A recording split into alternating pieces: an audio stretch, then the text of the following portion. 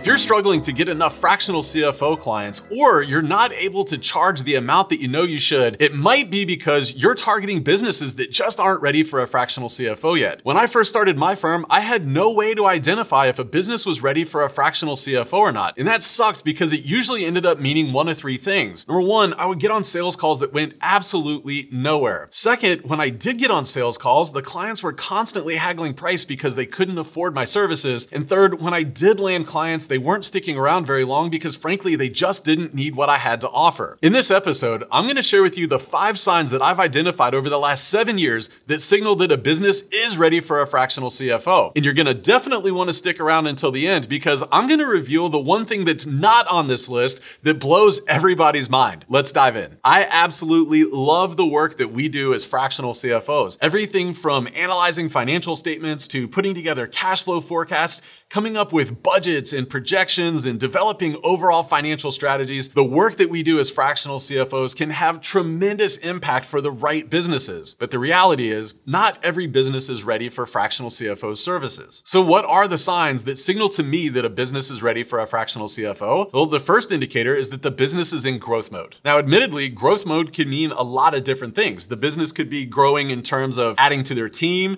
They could be growing in terms of adding products or services to their offering. It could mean that the business is looking to grow by adding additional locations or moving into other geographies. All of those things indicate that the business is rapidly trying to grow. Why is this so important in determining if a business is ready for fractional CFO? Well, if the business is content where they're at, and that's completely okay, but if the business is content where they're at, there's not a lot of value that a CFO can typically bring to the table. When we're thinking about fractional CFO services, we're typically thinking about forward-looking strategies. We're helping them lay out the roadmap, put together a game plan to make sure that the things that they're doing differently are going to be profitable, are going to generate the amount of cash that the shareholders need. Those things are all future-looking. So if a business isn't looking to grow, a lot of times that's a great signal that there's not a lot of value for the fractional CFO to add. The second indicator that I look for is that the business has hit a glass ceiling and they don't know why. Let me explain. A lot of times you'll come across businesses that are really good at marketing. They can get new leads in the door all day long. They're also really good at sales. They've got a team of people that can convince their customers to give them money all day long.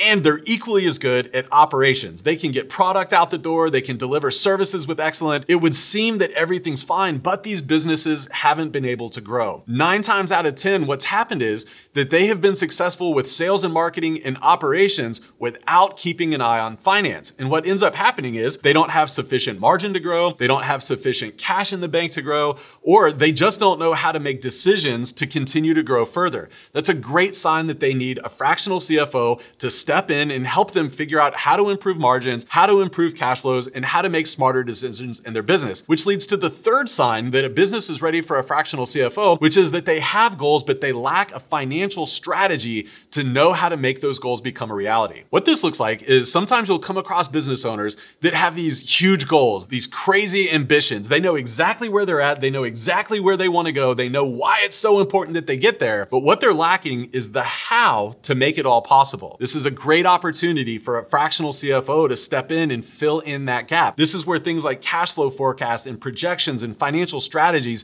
become worth their weight in gold, because these business owners are looking for somebody like us that can step in and step beside them to help put that roadmap together so that they know that the decisions that they're making are the right decisions. They know that the decisions that they're making are going to produce the right amount of cash flow, have the right margins that they need for them to be ultimately successful. The fourth thing that I look for to signal if a business is ready for a fractional CFO is, do they have sufficient revenue and net profit to be able to afford our services? I know this sounds like common sense, but as we all know, common sense isn't always common practice. So what I end up seeing a lot are fractional CFOs that are chasing businesses that are entirely too small to be able to afford their services. Let me give you an example. My firm's services start at $5,500 a month. So on the low end, for a business to be able to work with us, we look for top line somewhere $3 million or more, again, on the low end. So I would really encourage you, ask yourself, for the amount that I'm charging, how big does the business need to be that they can actually afford my services? On a similar note, I also want to challenge you. If you're working with smaller businesses,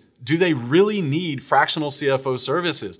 Are they complex enough? Are their problems big enough that the value you're able to provide is in multiples higher than what you're able to charge them? If not, you might need to consider lowering your prices or starting to work with larger clients. The fifth indicator that a business might be ready to work with a fractional CFO is, are they preparing for a sale, succession, or investors? As you already know, all three of these come with a lot of moving parts, and all of them require a lot of financial planning, a lot of financial strategy, a lot of intentionality that starts years in advance. So if you find a business that's looking to sell, they're looking for investors, they're looking for succession planning, that's a great opportunity for you as the fractional CFO to step in and add a ton of value. So those are the 5 things that I look for that signal that a business is ready for a fractional CFO, but you might have noticed something missing from the list that you probably expected. Good accounting. Yes, it is true that in order for us to do a lot of the things that we do, the cash flow forecast, the budgets, the projections, the tax strategies, all of those things are predicated on having good, solid accounting. But what I found over the years is the business doesn't have to have good accounting in place in order for the fractional CFO to come in and be able to add value and ultimately have a successful relationship with the client. Here's why. If the business owner is willing to do what it takes to get the books cleaned up, it's relatively inexpensive and it's relatively fast to get the books in a place that they need to be for you to do your job as the fractional CFO. Let's be honest.